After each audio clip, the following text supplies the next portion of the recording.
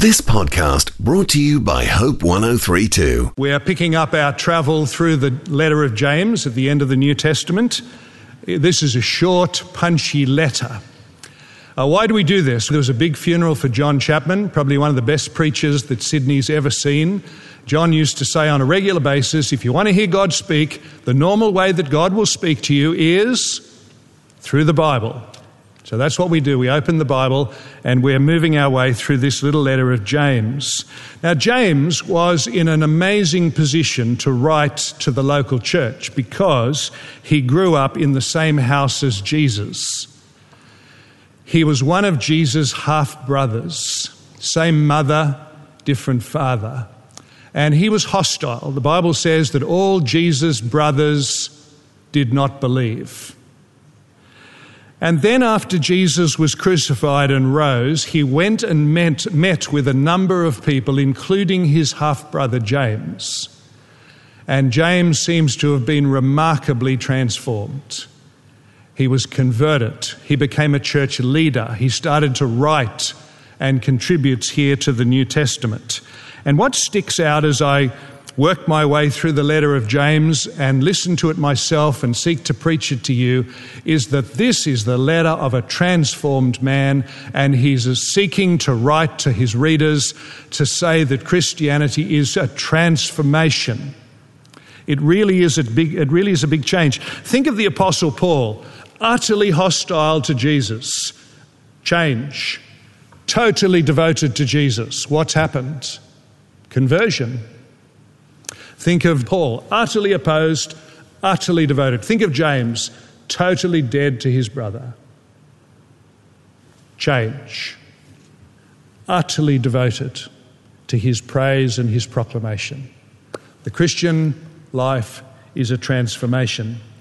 You may remember, if you were here some weeks ago, we started the letter and we noticed that James immediately talks about trials and troubles. And he says very simply, I want you to know, my dear friends, that the trials and the troubles that you are going through have got a deeper, more profound significance because there is a great God at work doing something through these trials and tribulations. They're not random, they're not accidental. And then he starts to talk about temptation, and he says, I want you to know that when you're tempted, there's something deeper, more profound going on. It's got to do with your own sinful nature.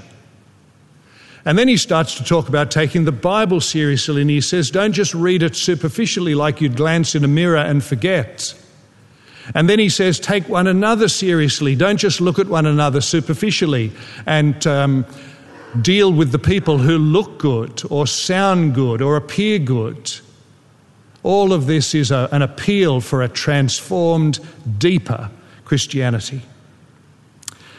Now, the appeal that he's making, therefore, in the letter is that Christianity is not becoming a cardboard cutout. Imagine if he was coming to preach to us this morning and he got up at this pulpit and he said to us something like this, you know, I used to be completely spiritually dead. And then by having a meeting with the risen Jesus Christ, everything changed. And I now find myself heart, mind, soul, strength changed. And he might say to us, you know, friends, when Jesus died and rose, he didn't die to bore us. He didn't die and rise to give us some sleeping pills. He didn't die and rise to make us into cardboard cutouts. He didn't die and rise to give us a dumb Christmas present. He died and he rose in order that our heart, mind, soul and strength would be utterly and deeply and wonderfully changed. So today we come to 2:14 to 26. This is the most controversial part of the letter and the most infamous part of the letter because as James writes the letter, he's got a serious issue in mind. And this is how the serious issue goes, if you can follow this with me. He's dealing with people who say they're Christians, but their hearts are unchanged, not converted. People who say the Christian words and sing the Christian hymns, and you don't have to hang around a church for too long before you know the slogans, but are not converted. And his strong message, and this is his experience, not just his message, this is what happened to him and this is what he's saying to us, is that faith in Jesus brings eternal life and eternal life brings transformation. And the transformation can be seen. Get your family to watch and they'll see that you're a sinner who's been changed.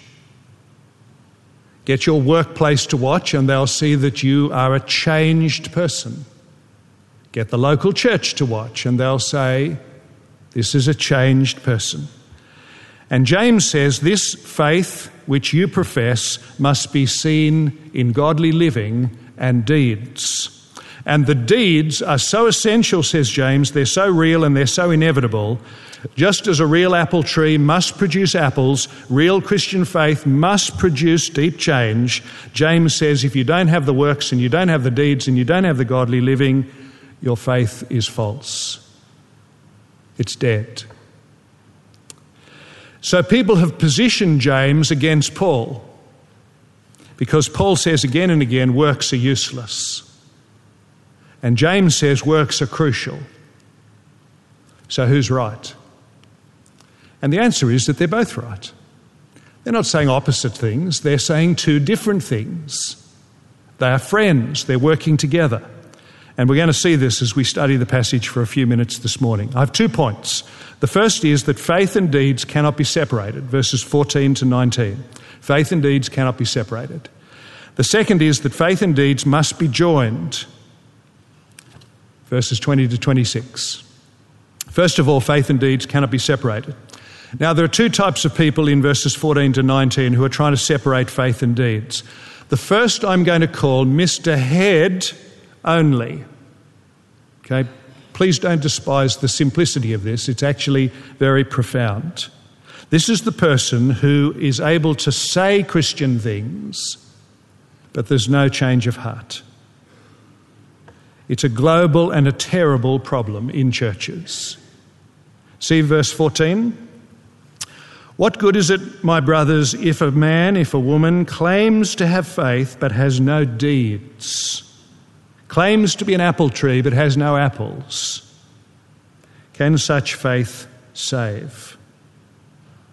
So the person says, I'm an apple tree, but there's no apples. I'm married, but I live on my own. I'm converted, but there's no conversion.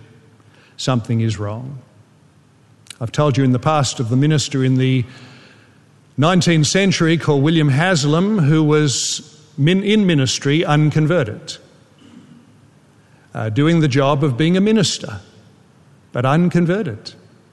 He's just religious, playing the game, turning up on Sundays, reading the prayer book, announcing the hymns, talking the talk, but unconverted. And he went to visit an old lady in the congregation one day and he said, I'm thinking of building or improving the building. And the old lady said to him, I suppose you'll start with the roof. He walked away scratching his head. He didn't know what she was talking about. She was saying to him, you don't have a clue, do you? I'm converted and I go to the church and you're not converted, she's saying to her minister. And then William Haslam one day was converted while he was preaching. In the middle of his own sermon, the scales fell. He suddenly could see who Jesus was. He suddenly got it. And his sermon took off. And some visiting clergyman in the back row stood up and called out, your minister's been converted. And they sang the doxology, praise God from whom all blessings flow, round and round and round, because their minister had been converted. What am I saying to you? I'm saying it's possible to be in ministry and unconverted. It's very easy to be in the pew and unconverted. So we should be very grateful that in the New Testament, James and Paul have completely different people in mind. Paul is thinking of the person who needs to be saved. What does he say to the person who needs to be saved? He says, put away your works. It doesn't matter how wonderful you are. Don't tell me how wonderful you are. Don't tell me what a good person you are. It won't impress God. It won't win your salvation. Put all your medals in a cupboard. Don't speak of yourself at all. Just put out 2 empty, humble hands and take hold of Jesus and you'll be saved. James is looking at the Sunday 10 o'clock congregation and he's describing what it means to be saved, that eternal life brings change or revolution. And James is saying to us, please, friends, don't tell me what you know. Don't recite things to me. That could all be dead orthodoxy. I want to know what is happening in your heart. I want to know what is happening when you get behind the front door and the office door, not just the church door. I think I've told you from this pulpit 1,000 times in my ministry that there is a very famous question which goes like this. If you died peacefully in your sleep and you came face to face with Jesus and he said to you, "Why should I welcome you into heaven?" what would you say? I must have said this 1,000 times. And it's a very interesting question because it sorts out people who are depending on themselves from the people who are depending on Jesus. And we use this question quite intensively in the Christianity Explained course. And in the past, all the wedding couples used to come to my Christianity Explained course. And so they would all be asked very carefully this question: what would you do if you came face to face with Jesus? And he asked you the question, "Why should I welcome you into heaven?" And eventually, of course, everybody learned the answer. They learned the wrong answer and they learned the right answer. You don't trust yourself, you trust Christ. And I remember one of the girls who was getting married was an absolute terror, one of the scariest women I've ever met. In fact, I remember a cartoon that I saw once of a couple in the cartoon standing beside their wedding cake. And the bride was a large girl. And she had just lifted the figure of the groom off the cake and had eaten its head. And this girl reminded me very much of that. This girl made Jezebel look like Shirley Temple. Hillary Clinton looks like a little helpless baby. And she said to me one day, wanting to get her way, "I know the answer to your question." And she did. She knew the orthodox, correct answer to the question, what would you say if you came face to face with Jesus? She knew it. She could write it. She could recite it. But she was unconverted. She had no interest in Jesus whatsoever. There was just sheer dead orthodoxy. So don't put James and Paul against each other. They've got different groups in mind. Paul is explaining salvation to the outsider. James is explaining transformation to the insider. And James is concerned for the head-only people, the dead orthodoxy people, where the heart is unchanged. Look at verse 15. "What do you say," says James, "when there is someone in the fellowship who's struggling, food and clothes? What are you going to make of the person who goes up to them and says, 'God bless you,' and walks away? What are you going to make of the person who says, 'I'll pray for you,' and they've got plenty of resources to do something? What are you going to make of the person who says, 'All the best,' and they earn hundreds of thousands? Why don't you get a job? What are we going to make of the person," says James, "who just says to the person in great need, 'Here's some words.'" Verse 17. The answer, says James, their faith is dead. It's a fake. It's just in the head. Talk, says James, without a heart that's changed is dead. Talk, when the heart has been changed, is real. The wonderful thing about conversion, when Jesus changes somebody, is that you don't have to rattle the person to get the good deeds out of them. They come. You don't have to shake or beat the tree to get it to produce apples. They come. The wonderful thing when Jesus converts somebody and changes them is that they begin to become, from the heart, generous and loving.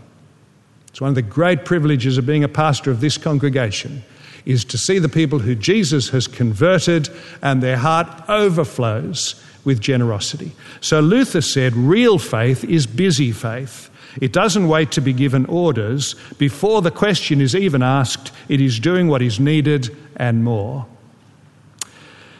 Now, that's the first attempt to separate faith and deeds. Mr. Head only. I tick the orthodox box, but the heart is unchanged.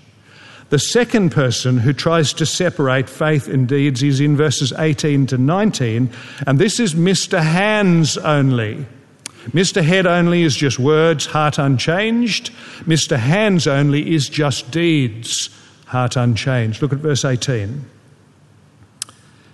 In verse 18, here you see the slogan of Mr. Hands only. Well, you've got faith. I've got deeds. You like doctrine, you like Bibles, you like discussing Christianity. I'm just a practical man. Don't give me any of your truth. You run your Bible study, you have your little chats. When it comes to the concrete things, I'll do them. When it comes to the food, I'll produce it. I'll be practical. You sit in your ivory tower and discuss doctrine. Now, Paul's reply in verse 18 is that you cannot actually have real deeds, godly fruit, unless it comes from real faith in Jesus. That's why he says, show me your faith without deeds. It's impossible. You can't get faith without deeds, and you can't get real deeds without real faith. He goes on to say, I'll show you my faith by the deeds. I'll show you the fruits from the roots. I'll show you the roots that lead to the fruits. You're wanting to try and invent apples, says James, without trees? Well, I'll show you the tree and then the apples. And I'll show you the apples prove the tree. Now, I don't want this to be too complicated, everybody. I'm really just trying to say to you that you cannot separate faith and deeds. It is as weird as trying to separate a tree from its fruit. And every crowd in a church building has the head-only people, sadly. Every crowd has the head-only people. I know some stuff. Heart unchanged. They know the talk, they don't know the Lord Jesus. Tragic. And every crowd in a church building has the hands-only people. That is, we're not interested in truth. We're just practical. Verse 19 is a very powerful text, isn't it? Which kind of kills off the heresy. James says, you believe in God? Good, but don't forget the devil believes in God. Don't forget that the devil could stand beside you in the pew and say the creed with you from start to finish and believe every single word of the creed, but be unchanged and unsurrendered and unconverted. We know from the Gospels that the demons did know who Jesus was, and they were terrified of him, but there was no change of heart. So, says James, what do we make of the person who says all the right things, but they don't even shudder like the devil? Something is seriously wrong. So there is the attempt, the terrible, terrible attempt to cut the link between faith and deeds. The second thing this morning is that faith and deeds must be joined. So let me get this clear with you, everybody. If you have faith, it will take you to Jesus for eternal life. Faith will cause you to go home from a meeting like this, get down on your knees beside your bed and say, please forgive me and give to me eternal life. When you've done that, Jesus will begin to work deeds through you. He'll change your heart, he'll change your life, he will start to bear fruit through you. And to make the point that real faith brings real deeds, James uses two Old Testament historical examples. One is Abraham and the other is Rahab. Abraham was the great father of faith. Rahab was a prostitute. Abraham was a male, Rahab was a female. Abraham was a Jew, Rahab was a Gentile. You couldn't have a greater spectrum. And yet James wants to show that it doesn't matter who you are. If you've put your faith in God, it will show itself in deeds. And Abraham had true faith in God, and the ripest fruit of his faith, you can see in verse 21, is that he so trusted and obeyed God that he was willing to sacrifice his son.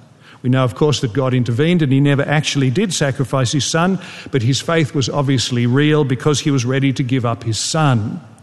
Rahab the prostitute, verse 25, at the opposite end of the social spectrum, she had true faith in God because, and here's the ripest fruit of her faith, she trusted and obeyed God to the point of risking everything by welcoming the spies into her house.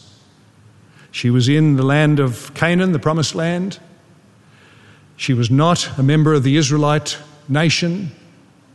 12 spies of the Israelites came in, and at incredible risk and cost, she welcomed them into her house because she knew that the God of Israel was the God of the world and her God and her future. And again, God protected her but if you want evidence of a conversion, just look at her behaviour. Now, do you notice that James begins by saying that the proof that your heart has been changed is that there is a new generosity. And he finishes by saying the proof that Abraham had a heart that was changed is that he was willing to give up his most precious possession.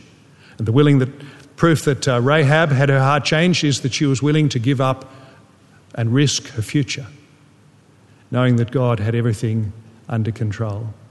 And this, of course, is simply saying to us that when you become a Christian, your heart becomes a little more like God's generous heart.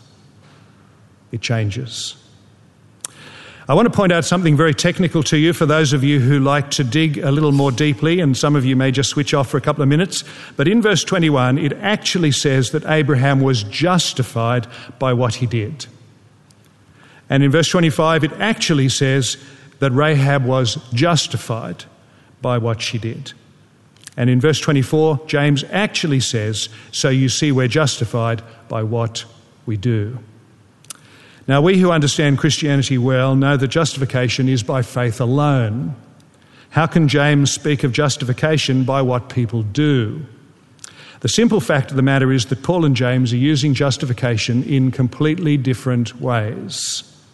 And we also use justification in completely different ways. Let me give you the examples. The first is, imagine somebody's trespassing on your property at night and you go out and you arrest them. Call the police come, the person who's been trespassing explains why they have been on your property, they justify their behaviour, and you say that makes perfect sense, thank you so much, go in peace. They justify and receive immediate pardon. And then, of course, think of the other situation where you're planning to give some money to mission, and in 5 years' time, the mission has really expanded and grown, and so your decision to invest in the mission has been wonderfully justified, vindicated, proven. See, sometimes we use justification to mean immediate pardon, and sometimes we use justification to mean ultimate proof. Paul uses justification in the immediate pardon sense. James uses justification in the ultimate proof sense. Abraham and Rahab, they were both immediately pardoned when they put their faith in God. But they were ultimately proven to have faith when they made their generous behavioural decisions. So that's why James can say in verse 24, a person is shown to be a believer, justified, vindicated, exonerated in the ultimate sense when he or she shows there is a new life at work. And so he finishes by saying, faith and deeds are joined just as life is in a body. What does life do in the body? It causes your body to do things. What does faith do in a person? It causes them to do things. Now, I want to finish this morning saying to you that I hope that this will bring some comfort to most, if not all, of the people here this morning whose hearts Jesus has changed. It is the privilege of a fellow Christian to sometimes see Christ at work in another Christian. And I see Christ at work in so many people here this morning. And although I don't have X-ray eyes and I'm not the final judge, if you were to come and ask me, do you think Christ is at work in my life? I think I could give you a very honest and hopefully encouraging answer. But I hope also that this passage will disturb some people who know that their hearts are not changed. God knows your heart is not changed. Maybe you know that your heart is not changed, and maybe some of us know that your heart is not changed. I hope that you will take this particular warning and go on your knees to Jesus and ask for the change of heart, the conversion which he died to give you. And to make this very practical for the bulk of the people who are here this morning, I want to just give you some advice how to use this passage in your own Christian life. I was reading a book this week by a guy called Kevin DeYoung, and he says that a lot of sermons are as meaningless and as unenlightening as post-football game interviews. You know those dreadful post-football game interviews where the commentator says, "How was it? It was pretty tough. And what would you like to say about the game?" Well, we all dug deep, we all believed in ourselves. "And how will you be going for the rest of the season?" "Well, we'll probably be just playing one game at a time." "Really? Not 3 games at a time?" That kind of absolutely stupid post-game interview. And some sermons, sadly, I know how to deliver them, can be as impractical as that. So I give you 2 things to think about as you go home. First, I want to urge you as often as you can, especially perhaps as you're around the house, driving your car, sitting on the train, to play in your head the gospel song. Keep reminding yourself that Jesus died to take away and remove every danger, and he has, and to bring you every spiritual blessing, and he has. Full stop. He's done it. If your faith is in Christ, every spiritual danger has been removed, every spiritual blessing has arrived. Keep playing the gospel tune to yourself so that it actually puts a skip in your step. Second, work at your godliness. There are many people here in this building, you work really hard at your fitness, but not at your godliness. You work hard at your holidays planning, but not at your godliness. You work hard at your craft, but not at your godliness. And I can only say that it is just not an accident that if you put nothing into your fitness, you don't get fit. And if you put nothing into your holiday plans, nothing happens. And if you put nothing into your godliness, you just don't make much real progress. And the New Testament is absolutely full of words like kill, stuff that will wreck your faith. Persevere in following Jesus. Make every effort to grow in your faith and your faithfulness. Again and again and again, the New Testament says, put stuff off that will affect you badly. Put stuff on that will affect you well. Go forward, run, toil, labour. Put some effort into your spiritual life and watch the good effects. I suspect that many people here today would start to make real joyful progress if they would play the gospel song to themselves and make some practical, sweaty effort to go forward in the Christian life in knowledge and love of Jesus. Let's pray.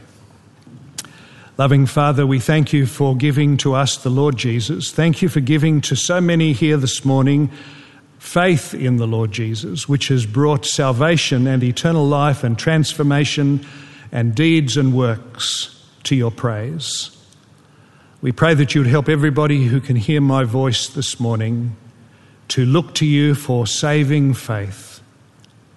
And we pray that you would also help so many here this morning who believe and belong to grow in the godliness and the deeds and the works and the fruit of this faith in the Lord Jesus. We pray that you would forgive us, Heavenly Father, for taking salvation and then sitting back with great neglect. We pray that you would give us joy in the gospel and also diligence in discipleship. And we ask this in Jesus' name. Amen.